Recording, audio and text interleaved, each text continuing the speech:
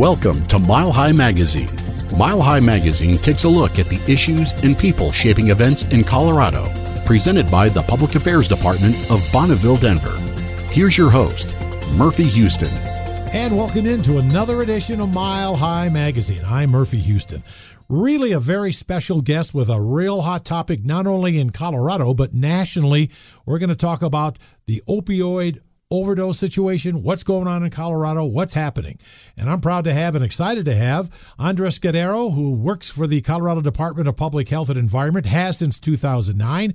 He's the manager of opioid overdose prevention program at the State Health Department, which focuses on reducing deaths from opioids, including prescription pain medications and heroin. His areas of interest include drug user health issues, disease prevention, policy development, and working on solutions to Colorado's opioid issue. Andres, welcome. Thank you. It's great to be here. Well, I'm glad to have you, and I'm so excited to talk about this topic because it's an awareness we need to have in Colorado. People are going to be amazed at what's going on. Absolutely. Yeah, I think a lot of people are going to be surprised. Well, and to have one fella just taking care of that would tell people alone that there's an issue in the state of Colorado. Yeah, there is an issue. So let's talk about what maybe people don't know what opioids are and how do we get addicted to opioids? Yeah, that's a great question. So opioids are a class of medications that derive from the poppy plant. So there's a poppy plant that originally used to go around the Mediterranean Sea, used to grow there, and now it kind of grows all over the place. And so these medications are really good with controlling pain. And so one thing I wanted to do really quickly was to kind of go over a list, if that's okay. Yeah, do it. Yeah, so people know what's in their medicine cabinet, see if that's an opioid. So there's kind of, the way medications are named is a little funny. So there is the standard name or the generic name, and then each company makes its own type, with a name specifically. Sure. So one of those is oxycodone. And so people might have heard of that as Oxycontins. Yes. Right? Another one is oxycodone with acetaminophen, and those are Percocets. People have heard of Percocets? Common names. Right, yeah. Hydrocodone with acetaminophen, that's Lortab or Vicodin. People have heard of Vicodin. Vicodin? Yeah. Another one is codeine, and that one just is called codeine. Sure. Tramadol is another one. Then fentanyl. People have heard a lot about fentanyl recently. Yes. Hydromorphone is also known as Dilaudid, right? And then we have Demerol, methadone, and morphine.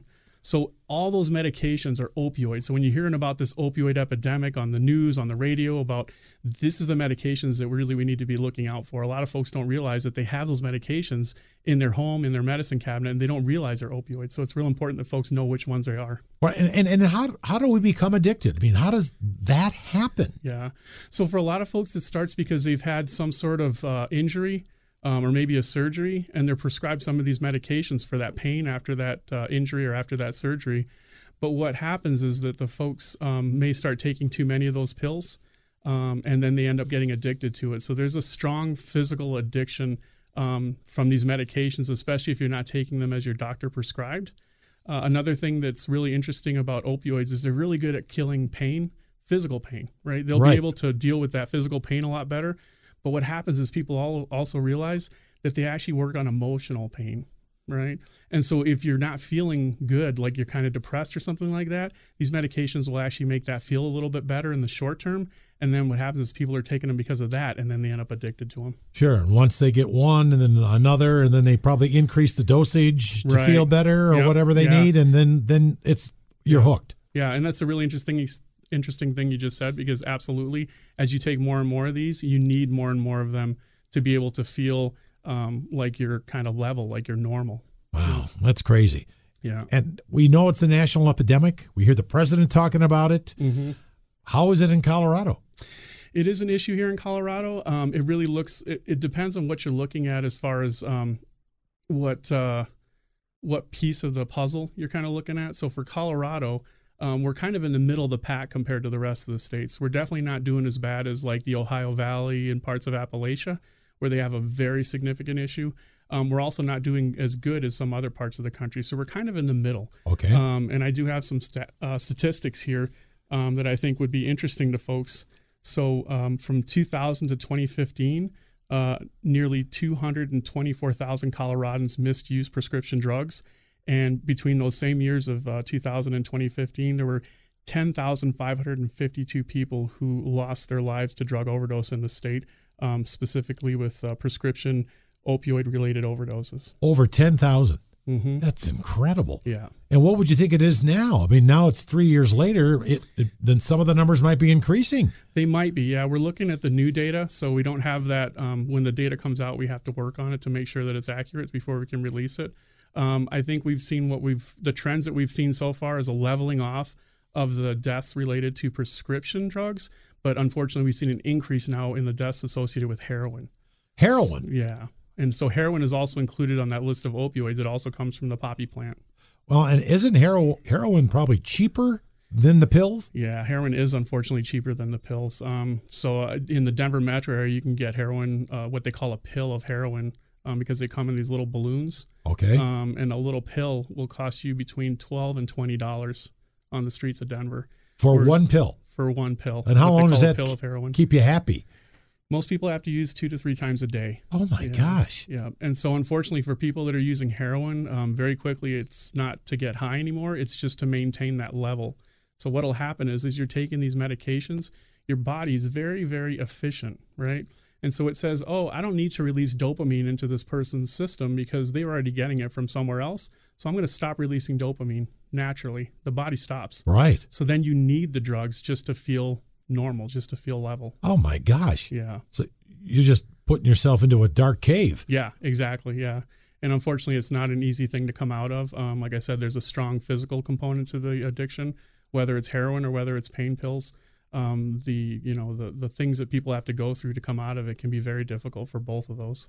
Not good. And I think I read someplace where it's the heroin situation again is really almost epidemic with seniors in Colorado. Yeah, there's a lot of folks that are using pain pills, and then when those pain pills run out or they can't get them from their doctor anymore, then they'll start turning to other things like heroin in order to get that fix. Even older people. Even older people. So it's not just a youth problem. No, it's not. We're seeing it across all age groups, all socioeconomic backgrounds, all areas of the state. There's some very rural areas of the state that have some serious problems with this as well.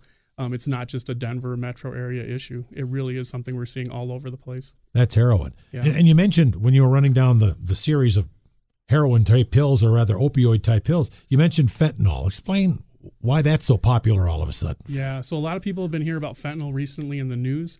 The reason for that is because it's manufactured in illegal labs around the world, and what they're doing is they're putting that fentanyl into batches of heroin. And so what happens is it's making the heroin, because the heroin by itself, folks are adding that to it to make it a little bit stronger, but they don't exactly know how much they're putting in. So in some places, you might have heard, there's places where they'll have a massive overdoses, so many that they can't keep up with them. And it hasn't happened here in Colorado yet, but unfortunately, it's something we're keeping an eye on because it could happen here where people start to put fentanyl in the heroin, and the folks that are using don't generally know what's in it. And they'll accidentally use it, and they use too much of it, and then they overdose. Yeah.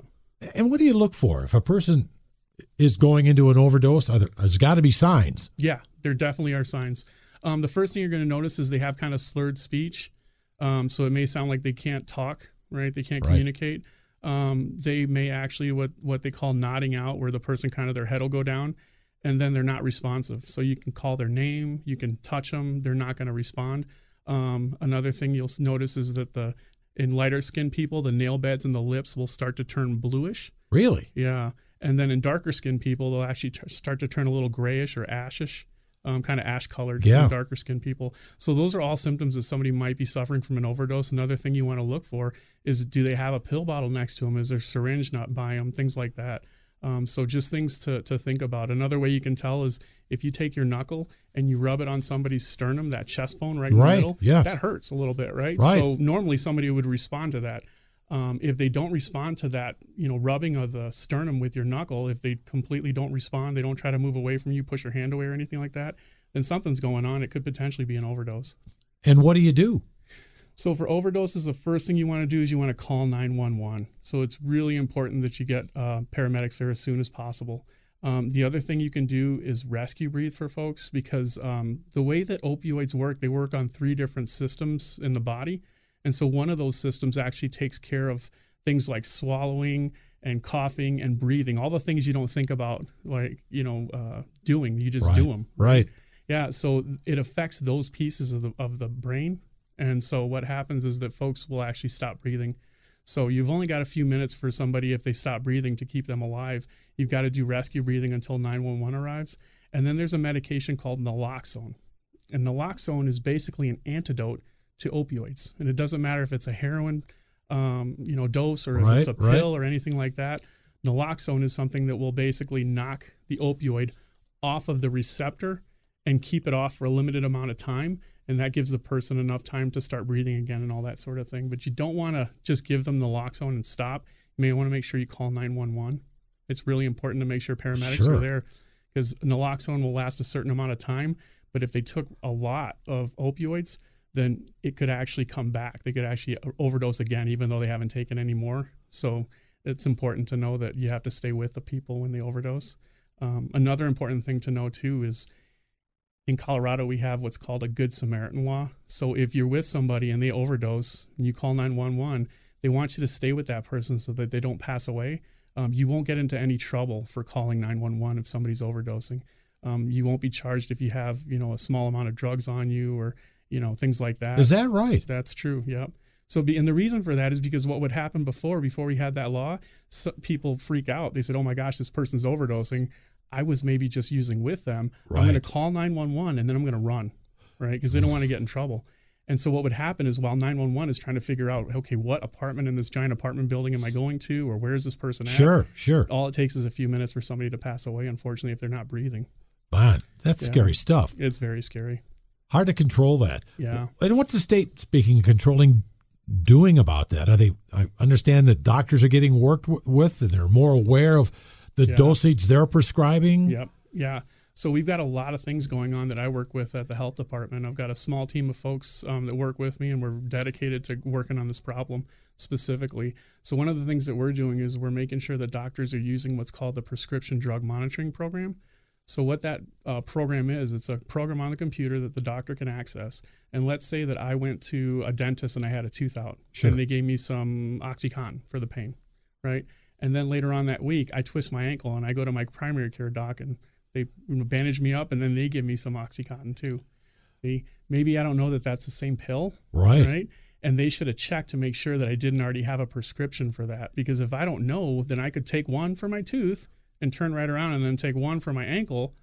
I could overdose right there. That's how easy it is. Wow, you never think about that. Yeah. So we want to make sure that the docs, prescribers, physicians, providers of all types are making sure that they're using this system, because it just tells you, okay, this patient, Andres, already has a prescription for this opioid, so I don't want to give him another opioid on top of that, or I don't want to give him what's called a benzo, because benzos interact badly with opioids as well. That can lead to overdose as well. So we just want to make sure that they're checking that system. So what we're doing is we're funding different groups around the state to train doctors to make sure that they know how to access that system and to make sure that they're using that system correctly. So it's just on your computer, right? It's on their computer, yep. So it's on the doctor's computer. Should be easy to do.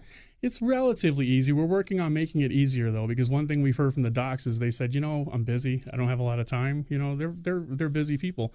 And so we want to make sure that we're making that system as easy as we can for them to use. Well, we're talking with Andres Guerrero. Did I say that right? Yes. Bingo. I've known him for, I guess, a couple of months now. Yeah, it's been a few months. And he does a great job. He works for the Colorado Department of Public Health and Environment, has since 2009, manager of opioid overdose prevention. So I noticed my wife had 4 big surgeries last year. Mm-hmm.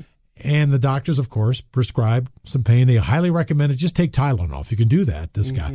But his prescriptions are like 2 tablets, 3 tablets. And is that fairly common now? They're just really taking the control that we need? Yeah, that's very common, actually. And that's actually a good way.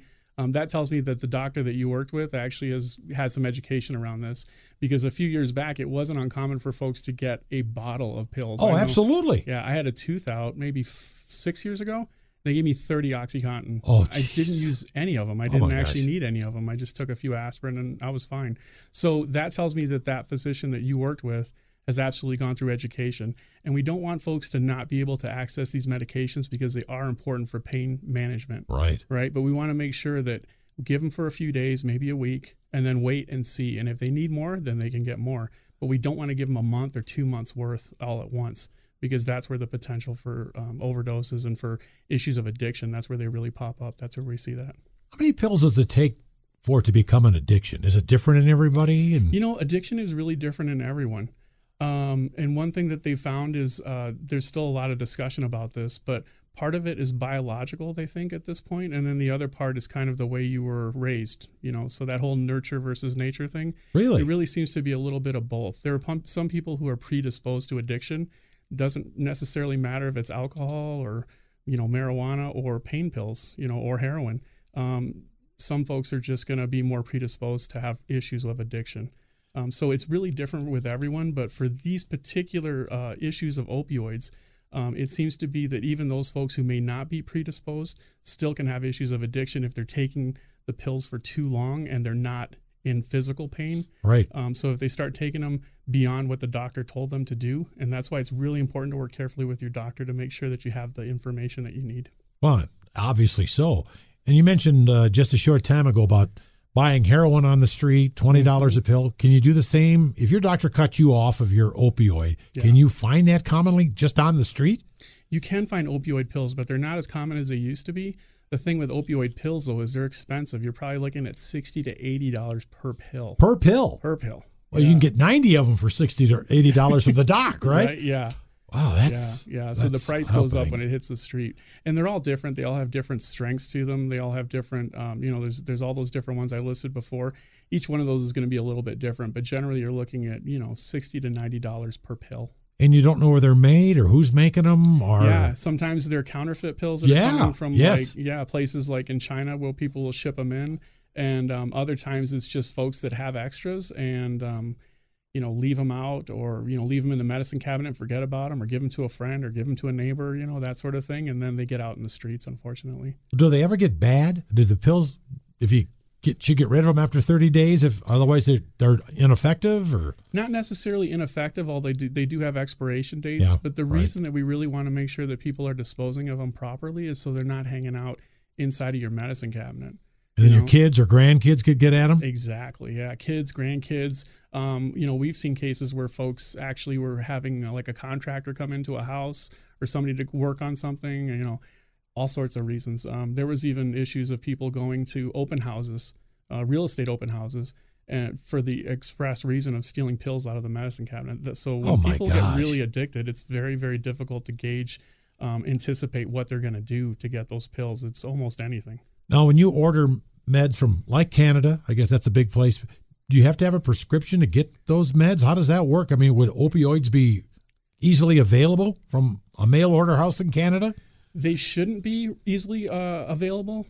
Generally, for folks that are on healthcare insurance here in the United States, you have to go through a U.S. pharmacy. There are people that get mail order medications, but as you said earlier, it generally is coming from not necessarily Canada, but people can order this stuff from China and places like that, and you don't know what you're getting. It could be the opioid that they're telling you. It could be something completely different. And so for a lot of these kind of mail order pharmacies, it's hard to tell the ones that are legitimate from the ones that are illegitimate. So I think it's generally safe to go to the prescription, the pharmacy where you can get your prescription filled just normally. Safe way to do it. It's a very safe way to do it. Now, I heard, not recently, maybe a couple months ago, that some people that have this problem, the opioid addiction, they'll go see their doc. The doc will say, nope, you're not getting any more from me. You've given enough. The doctor turns his back and they steal his pad of prescriptions. Yeah, that happens sometimes. And then they fill out their own and go to the drugstore, and the drugstore fills them out. Yeah, sometimes that happens, unfortunately. I think that's getting a lot more rare. Because pharmacies will check now with doctors, especially for opioids. They're also checking that prescription drug monitoring program, so they can check that program and see what's going on with that person. If they can see if they've gone to a bunch of different pharmacies to try to fill a prescription, they can see how many prescriptions they've had over time. So they can see that information now. So it makes it a lot less likely for a pharmacist to fill that. But it was an issue in the past where people would steal pads. Yeah, right. A lot of the stuff now is electronic, so it's a lot more difficult to do that. Okay, that's good to know. Yeah, it certainly is.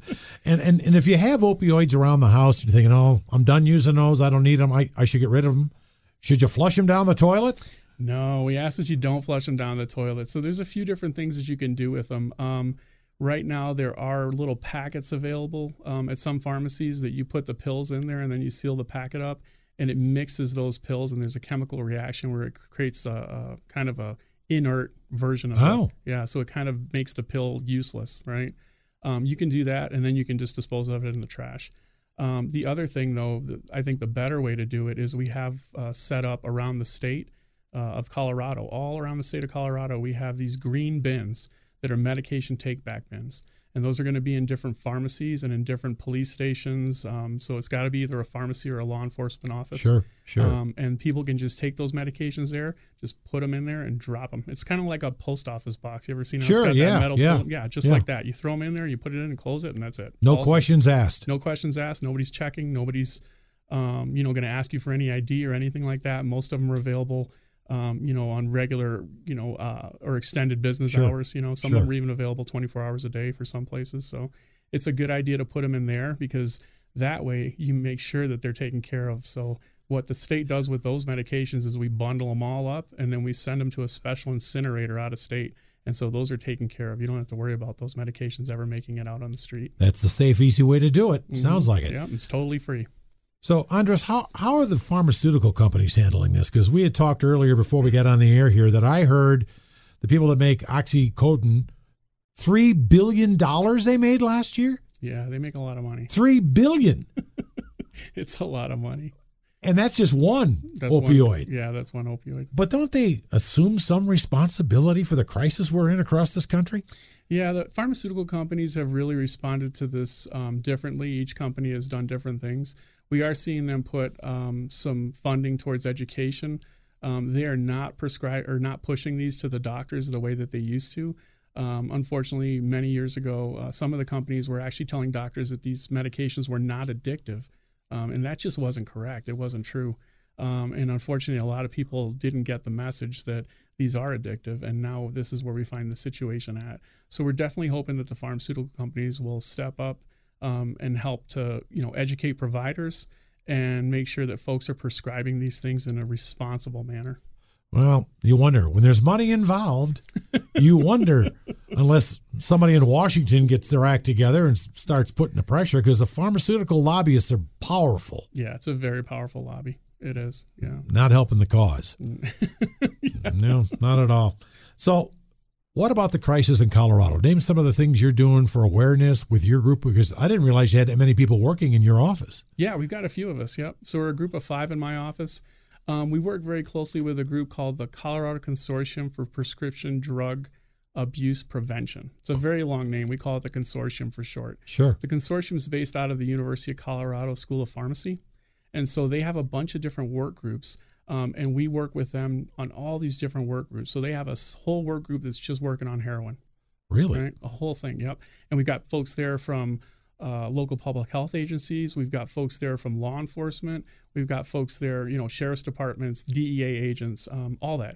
So all those folks are working on that specific issue, and they have a bunch of those kind of work groups working on different things. So the main thing that we work on at the state health department, though, is provider education, like we said, and we want to make sure that folks have good factual information because the internet is kind of a mess. Well, right? You know that, Murphy. Really. It's really hard to find what's true and what isn't, right? Well, as the president says, a lot of fake news on the internet about stuff.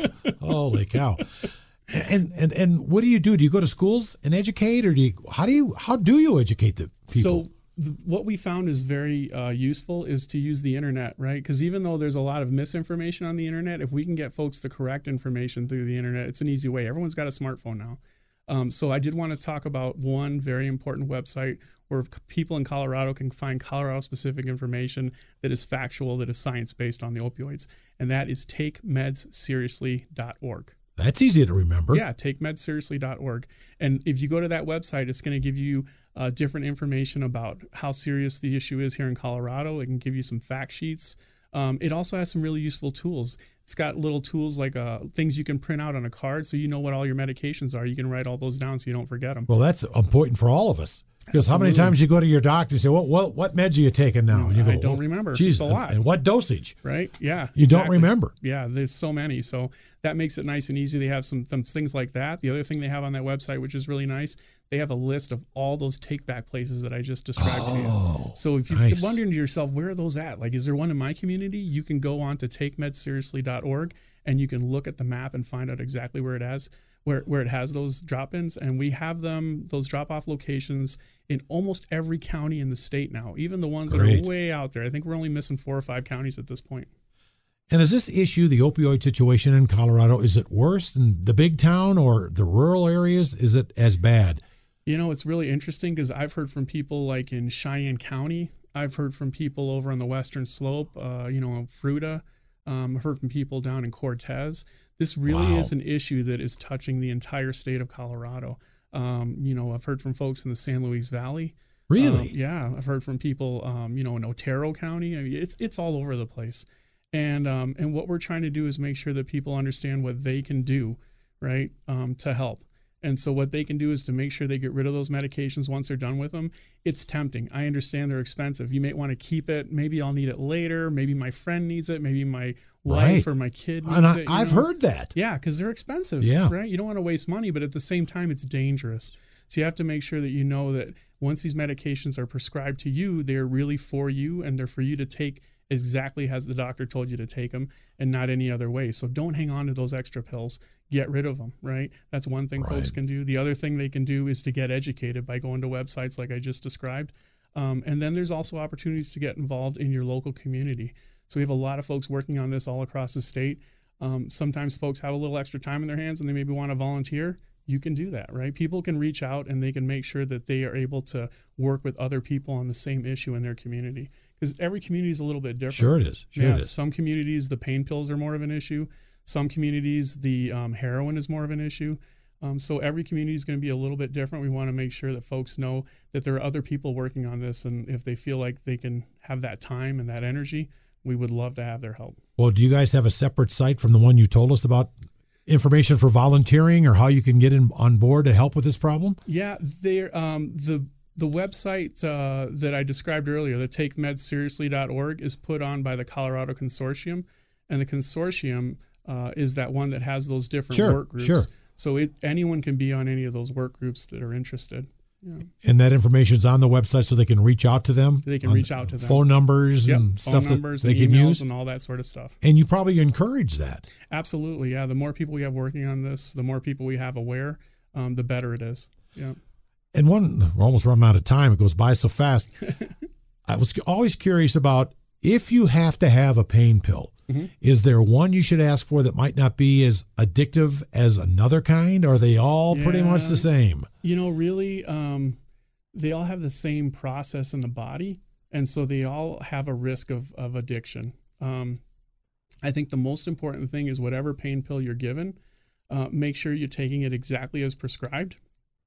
And then also make sure that if there's any changes in your if you notice that I'm having trouble sleeping or, if I didn't take that pill this morning, I'm starting to feel a little nauseous, talk to your doctor. Don't keep that in because those might be the first signs of addiction. And you don't even know it. You don't even know it. Yeah, you're thinking, okay, I'm just feeling a little queasy because I didn't take my pill.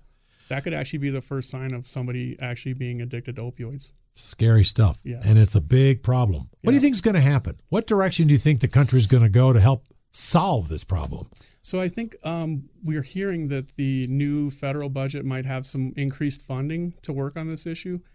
So if that happens, we'll be able to do more. Every state will be able to do more.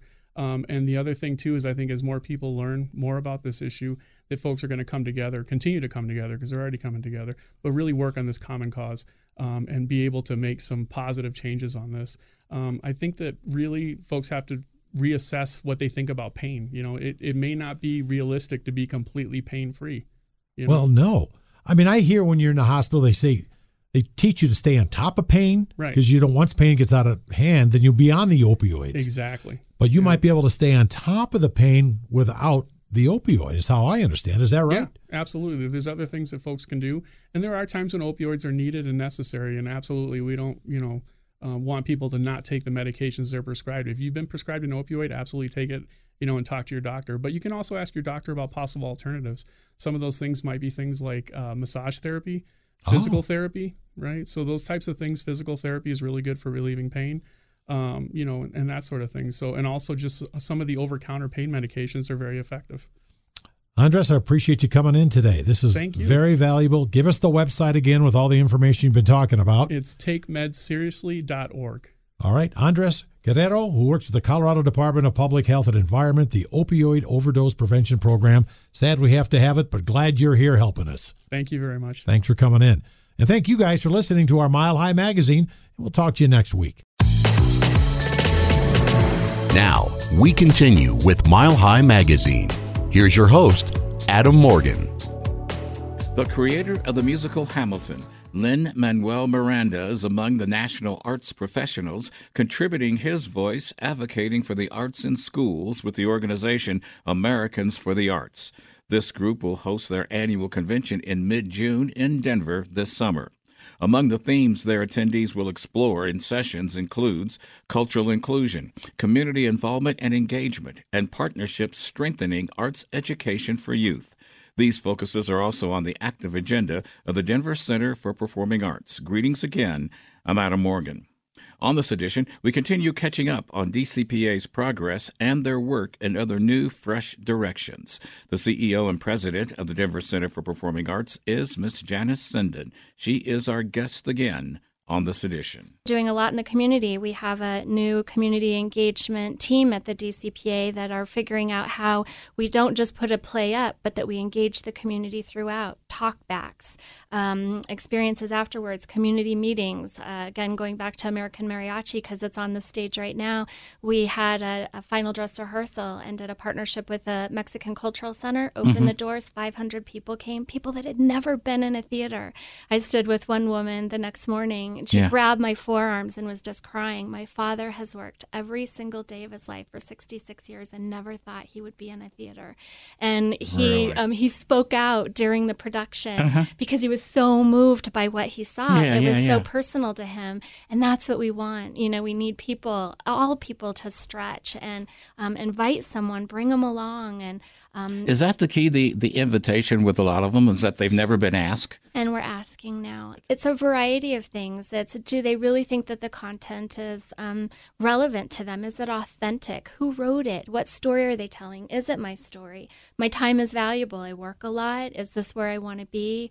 And especially when it's a community, I mean, especially with some folks, they want to bring the whole family, and that can be expensive. And so we're trying to figure out ways in which we can make it affordable, accessible, content relevant, exciting, little bit controversial when it needs to be, but that we're having conversations that spark conversations in the community about things that are real to the world that we live in. And I think it's happening. Is that the key? I know you're not a playwright and you're not a producer. I am not. I've only been there for a year and a half. Right. But is that the key, that audiences in theater want ownership and more of a personal connection? I think some. I think there are many patrons that, especially those that have been lifelong lovers of the theater, they don't need to have a personal attachment to the content. Some love to come and be surprised. And it's so foreign and different than anything they'd ever been exposed to. So I think that some folks, maybe for the first or second or third time that they come,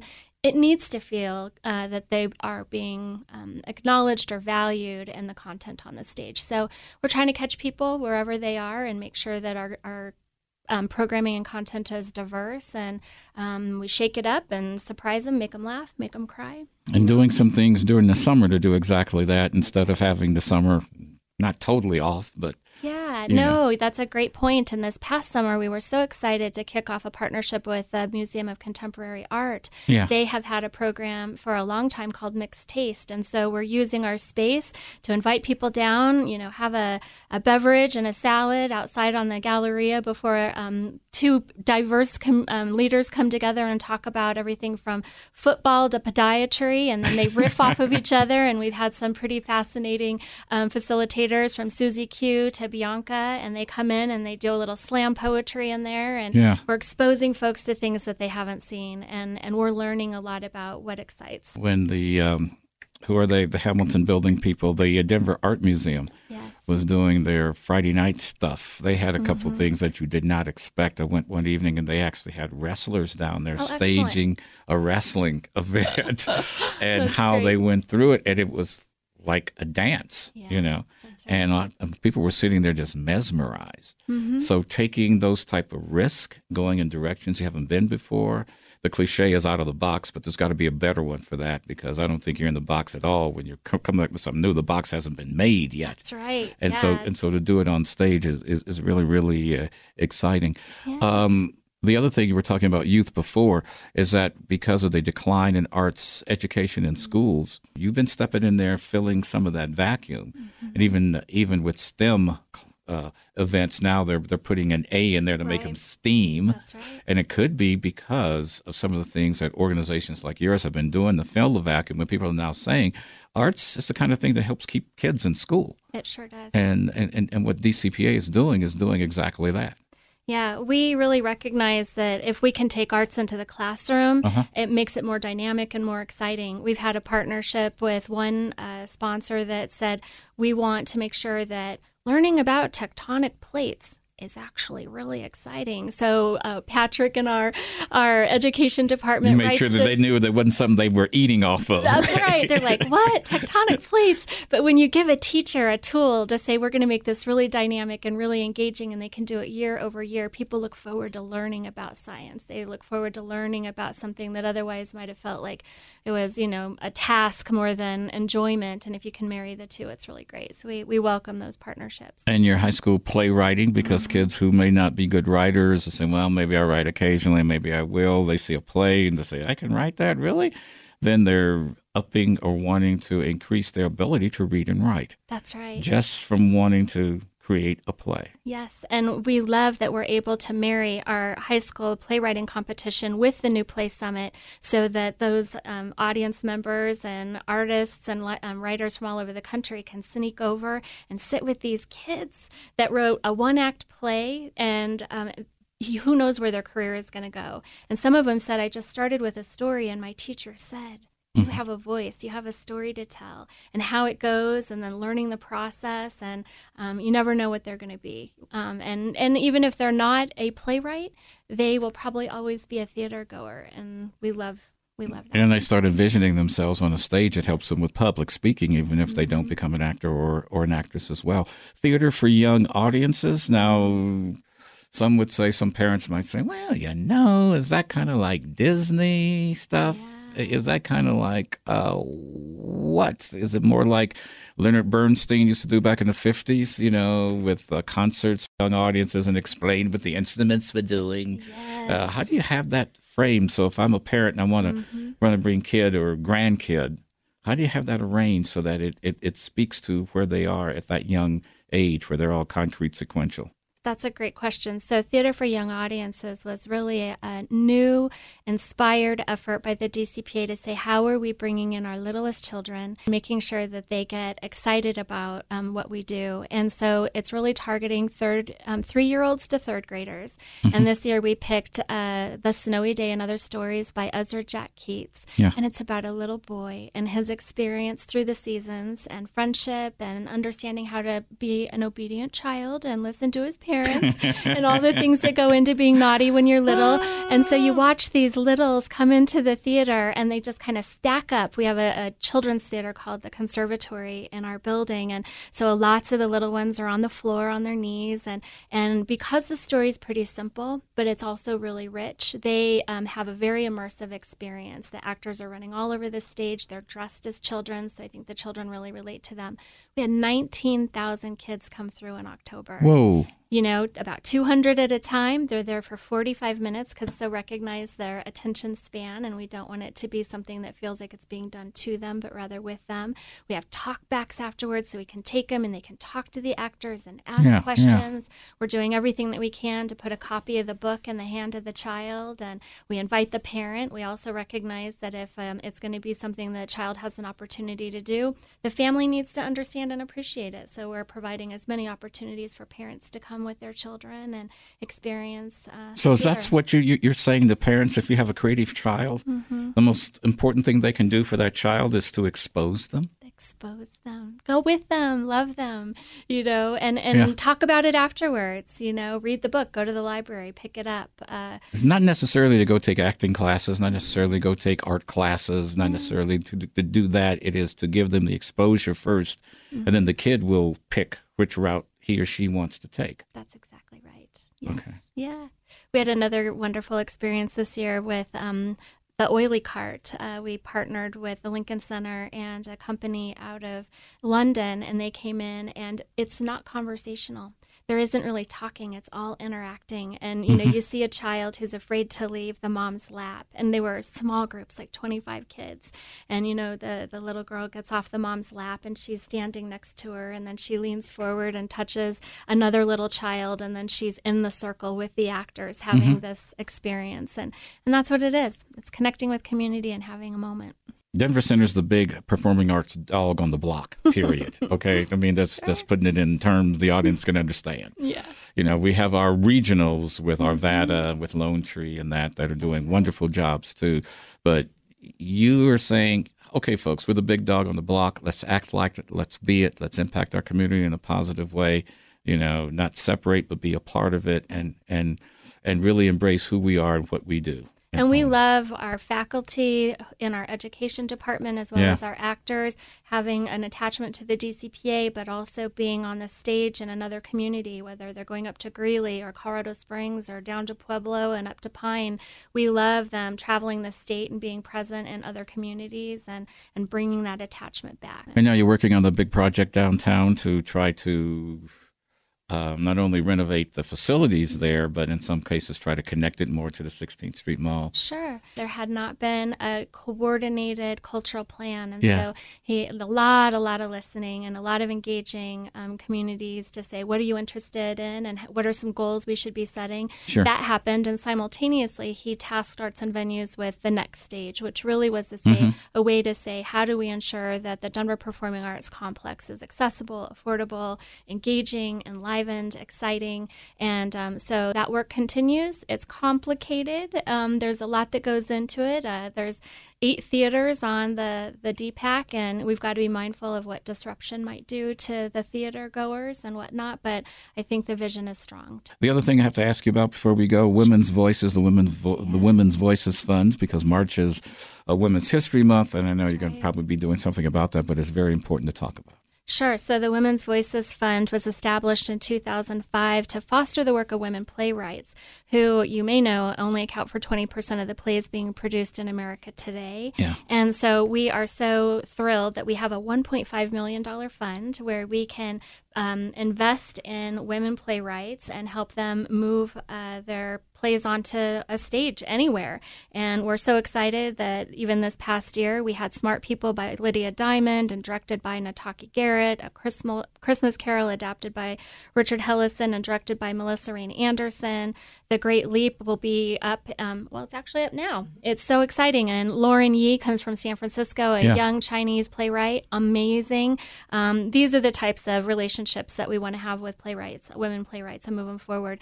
And then it pairs with the Women with Hatitude, Hatitude. Yes. We have a big event. Those hats. Yes. They're I'm sure interesting to you see. can. You see women walking down the street and wondering what happened. That's one of the times a whole bunch of African American women show up at that right. luncheon down there, and they're wearing some stuff right out of Essence Direct. We know where they come But from. it's money all raised to support our women playwrights, so it's really great. At the end of the day for you, Yeah. there've only been, 3 CEOs of the organization. What mark you want to leave behind? You'll make me cry. I really want the actors, the artists, the team at the DCPA to feel a sense of unity and connection to each other and to the work. And I want that to be felt by the community, and the connection between our team and the larger community is so important. This is a really difficult time in our nation and our world, and I hope that we can be a place where we're not afraid to have tough conversations, to inspire tabletop conversations, things that are happening on our stage should be taken home by a person that sat in the theater and say, I'm sorry I treated you that way, or I didn't understand, or I had never seen it through your lens. And so I feel like we have to be a part of the national dialogue and turn it around, get to a place where we're more respectful, we're more cognizant of the impact of our philosophy and our words and our presence. And and I really think we need to be mindful that technology is amazing, but there's nothing better than being in a place with a lot of other people and feeling human contact. And so that's my hope, is that we ensure theater is relevant in the lives of as many people as possible. We sincerely thank Ms. Janice Sinden, President and CEO of the Denver Center for the Performing Arts, for joining us again for this edition. Do note, the Colorado New Play Summit continues next weekend with a full schedule that's open to all to attend. Information is online at denvercenter.org/events/Colorado New Play Summit. I'm Adam Morgan. Do keep in touch, stay on your game, and we thank you for sharing a few moments of your weekend with us. Now, we continue with Mile High Magazine. Here's your host, Melissa Moore. Happy Sunday to you. I'm Melissa Moore. It is Mile High Magazine. Excited this week to talk about Make-A-Wish Colorado, a great organization. Stacy Winslow, who is the event coordinator for Make-A-Wish Colorado, is here. Thanks for joining me. Thank you so much for having me. Well, let's start with a little bit of the basics. Explain for people who maybe heard about Make-A-Wish, but they're like, what is that? What is it exactly? It's great. We have a very, very simple mission statement that together we create life-changing wishes for children with critical illnesses. I have to tell you, my favorite part of that mission statement is the word together. There's so much togetherness that comes into making a wish happen. It's just very powerful. And I think we all have seen the stories on TV or heard the stories. If you have a child with a terminal illness, how do you get them qualified? Sure. I don't even know exactly how to ask that question. Right. And it's a question that people are scared to ask, I think. And let me first start by saying that many of our children are not terminal. The catchphrase is a critical illness. Now, every wish goes through a medical review process. There is medical eligibility involved. We want people to understand that if your child is facing a critical illness, they deserve a wish, and Make-A-Wish Colorado wants to grant that wish. We hear from a lot of medical professionals, obviously. A lot of our referrals come from them. The hospitals have a great pulse on who's eligible, and some, are very obviously eligible, the cancer patients, the cystic fibrosis. Others are a little more nebulous, and so that's when we really depend on our medical community to do that. But we also hear from parents and from wish kids themselves. Sometimes wish kids will hear a story of a child who has the same condition they did, and it gives them something to relate to, and they can give us a call and say, I think I might be eligible for a wish. And those are kind of fun to get sometimes too. I was going to say, I like the fact that you just said that about it doesn't have to be terminal. Yeah. And part of that is that, modern medicine is amazing, and more children are surviving conditions and illnesses that used to be considered terminal. And for that, we have doctors and nurses to thank. Yeah, we sure do. And it is true that a critical illness, changes the whole family too. It changes everybody in the family. And I think sometimes that's part of the most impactful part of a wish, is to step back and see, for me especially, to see how siblings are affected by this, because we do involve the entire family, mom, dad, and siblings. It's just knowing for these brothers and sisters that someone cares about their sick brother or sister, and that we're there for an experience for the entire family to relieve stress for everyone. Because when mom and dad have to focus a lot of their time and attention on the sick child, siblings can get left behind. So it's a family process. Right. And I know I do a lot of work with St. Jude Children's Research Hospital. And you hear that from the families all the time, how an illness affects the entire family, and about the siblings. The siblings are the healthy kids who are, they're not meant to be left behind, but you know what? The sick child is obviously going to get a little more of the attention. That's just how it is. Exactly. So I love what you're doing at Make-A-Wish. So tell me this, how do you determine a child's not just eligibility, but then granting a wish? Oh, it's the most fun process. I said it's like having a magic wand, because it's like the keys to the candy box or the candy store. We really sit down with the child and start by just having a normal conversation with them and discussing some of their favorite things, their favorite foods, places they've heard about, books they've read, pictures they've seen, and really trying to get to the heart of what their one true wish really is. Like, we had a little boy recently who told me he wished to go to Australia. And I wasn't sure how he'd ever even heard about Australia because I mentioned kangaroos and koalas, and he didn't know anything about kangaroos or koalas, but he liked alligators. And they don't have alligators in Australia, but they have crocodiles. Yes. So his wish actually was to have an alligator experience. So he ended up going to Florida, got to wrestle with alligators and name an alligator and go out in the Everglades. So it's really dissecting what it is about their the things they like, what they're passionate about in the things they like, and allowing them to sort of speak and formulate their own opinions. And we do that without the help of mom and dad when we can. We obviously have some kids who are nonverbal, but it's just truly magical to see it when they come to the realization of what that one true wish really is. I love the thought that you put into that. Oh, it's amazing. Yeah, I mean, that's a lot more detailed. I think I always imagined the child just walked in and was like, I want to meet, if they were a basketball kid, Kobe Bryant or whoever it might be,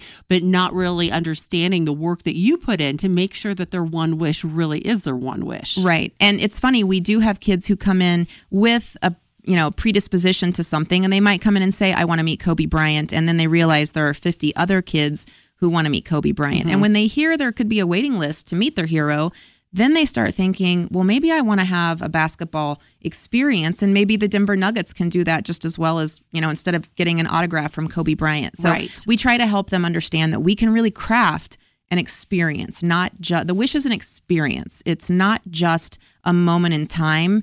It's a process that builds up. It's something that unfolds before them and allows them to really use the wish process as a sort of therapy. It's not medical therapy, but it's mental well-being, mental health, and using the wish experience to get through a lot of the treatment and things they have to do. And that's our job. And you said it's a wish for the whole family, an experience for the whole family. It is an experience for the whole family. And if you're just joining me, we are talking to Stacy Winslow, who's the event coordinator for Make-A-Wish Colorado.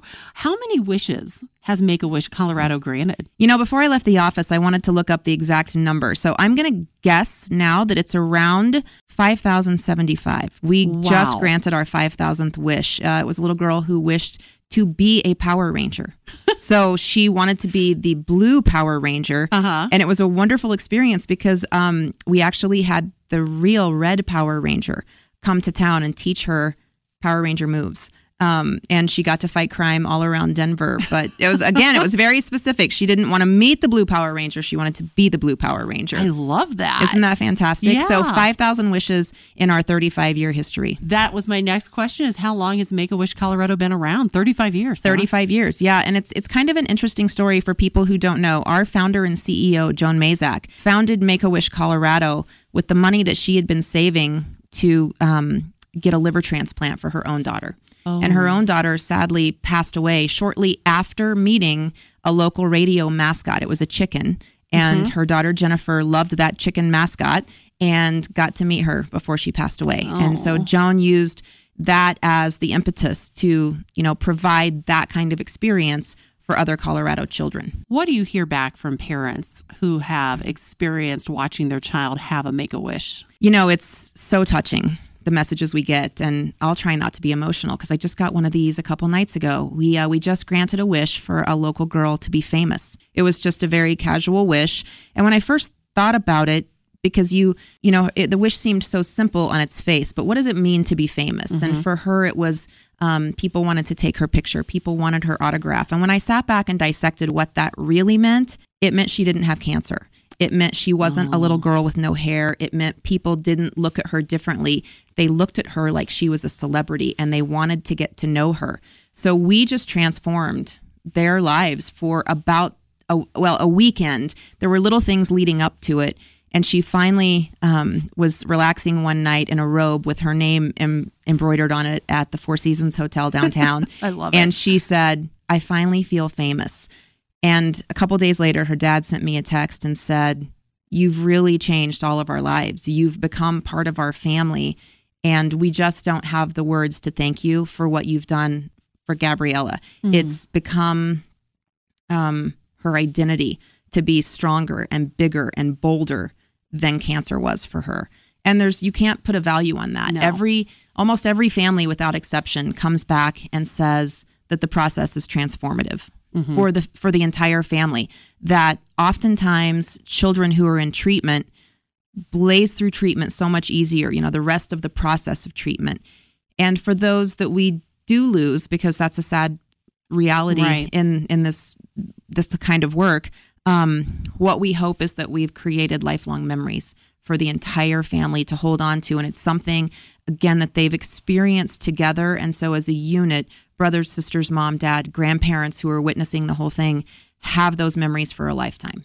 Well, what I love in hearing your story, and I'm sure so many people are with me right now listening, is the thought behind it. And the fact that you were able to say what she doesn't want to just be famous. What is it that she wants? Yeah. And really dissect that wish and realizing she wants to be known for something other than the little girl with cancer. Well, and it's interesting because she even said, if people can hear my story and know my name, they might be able to help fight cancer or help other people too. So we have a great program at Make-A-Wish Colorado called Kids for Wish Kids, in which we match high schools with Wish Kids and their stories. And high schools work to grant the wish of this one child throughout the week. And so we paired Gabby and her wish to be famous with Mountain Vista High School and Highlands Ranch. Yeah. And I just left their big reveal assembly this morning. And in the course of a week's time, they raised $158,000. To grant not only Gabby's wish, but 20 other wishes as well. And so for those kids to pour their heart and soul into giving Gabby what she really wanted, but then to say, and guess what, Gabby, people now are going to know your name because you've helped give 20 other children a wish. And that is the thought. So thank you for acknowledging that. There's nothing happens by accident. Right. There's a thought process behind all of it. And we know that these certain kids have these stories that will connect with the community and allow them to have more power and to get their own message out. That chokes me up. I just got goosebumps as you are. I just thinking about, and once again, if you go to Mountain Vista High School, kids, parents, thank you guys. That is an incredible accomplishment. It's pretty incredible. A ton of money. Yeah, pretty incredible. We have the most successful Kids for Wish Kids program of any other chapter. Colorado will this year probably raise over $1 million from Colorado high schools. That's our goal this year. We came very close last year, over $950,000 last year. That's phenomenal. And I think the next closest state might be $350,000. Oh, far and away. And that's a credit to our office and the great people who run that program. Yeah, and the great people of Colorado. Absolutely. The kids of Colorado. Well, and that's the thing. The kids of Colorado, I mean, that's the kind of kid you want to raise. Exactly. Is a kid that has a heart for other people. Absolutely. And obviously, Colorado parents are doing a great job of that.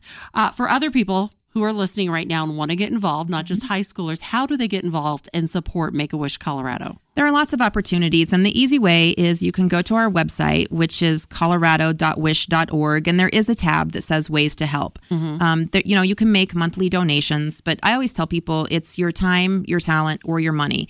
The time that it takes to put these wishes together, the talents that it takes. Sometimes kids wish for room makeovers. If you can paint a room, we need your help. Yep. Your volunteer services. If you can make a special, beautiful cake for a child for a send-off party, we need your help. If you have connections for sports tickets, and there's always something that people can do, and there's always a way to help these special kids. We also, of course, do big events and big fundraisers, and that's always a fun thing that we get to put on. So we look forward to that. We'd love to have people support us at our events as well. I think that's great, giving people ideas. Like, you have talents, you have connections. Everyone has a talent. Absolutely. All right, so talking about your big events, Wish Night coming up. It's going to be fantastic. When is it? It is Friday, February 23rd, 6 p.m. at the Hyatt Convention Center downtown. It's going to be our biggest and best fundraising night ever because it's very mission focused on our Wish Kids. Okay. Are there tickets available? Tickets are still available. There is a link from the colorado.wish.org site. And if you've ever wanted to see true magic in the making, let me just tell you, our lineup, we are going to follow Gabby's wish actually to be famous from the beginning to the end. And so she'll be making a special appearance, signing some autographs for her biggest fans. But the night is actually called Wish Night, A Night Among the Stars. And though we do have a couple big names there, Joe King and Isaac Slade of The Fray will be there performing. We have some true stars. We have 5 Colorado Wish Kids who will be there performing for the audience. Everything from sharing their musical talents to dancing. it's just going to be so special. I was going to say, it sounds like just an emotional, incredible night in the Fray. It's so funny because the Fray, especially here in Colorado. I'm going to assume Joe and Isaac can't hear this right now because I think they're both in California. So I'll tell you, I sent them a text and said, I can't wait. I have a surprise for you. And the surprise is that we have a Wish kid who's on a feeding tube. Her name is Becca. And Becca has gotten permission from her doctors to be off of her tubes for 2 hours a day. And she's using those 2 hours to practice a dance to a song by the Fray called You Found Me. Oh, yeah. And she's dancing with her brother, her best friend, and another boy who is the sibling of a former Wish child. And it's a surprise performance for Joe and Isaac. They don't know it's coming. So I said, I have a surprise for you guys, and I can't wait to show it to you. And the response I got back was, I really hope it's not a puppy. Nope. I said, no, it'll be way better than a puppy. Yes, that's my goal. I love making people cry. So I hope they both cry. They will. That is going to be an incredible night. It's pretty exciting. Once again, we are talking about the big Make-A-Wish. The theme again is stars. Wish Night, a night among the stars. A night among the stars. Big event coming up here very soon, February 23rd. To buy tickets for that event, let's give the website one more time. You bet. It's colorado.wish.org. And all you have to do is click on the Wish Night logo. And once again, money, time, talents, all of it. All of it is needed. So go to the website, and that's where you can sign up to volunteer as Absolutely. well. Absolutely. Yep. There's a tab for volunteering. Yeah. I mean, you just hear about the stories. And I think all of us, if you just tap in, when you said that about cakes, I'm like, oh, yeah, there are people that can make an amazing cake. And I'm thinking to myself, what can I do? Exactly. You know, and I think that if everybody starts thinking that way, we can help all these kids and these families and do what you said, give them an experience. Yep. All right. Well, thank you so much for being here. Stacy Winslow, the event coordinator for Make-A-Wish Colorado. Thank you for stopping by. Thank you for sharing the stories, and good luck with your event. Thank you so much. You have been listening to Mile High Magazine, a look at the issues and people shaping Colorado, presented by the Public Affairs Department of Bonneville, Denver. If you have a suggestion for a future program or a question, please send an email to publicaffairs@bonneville.com. Thanks for listening to Mile High Magazine.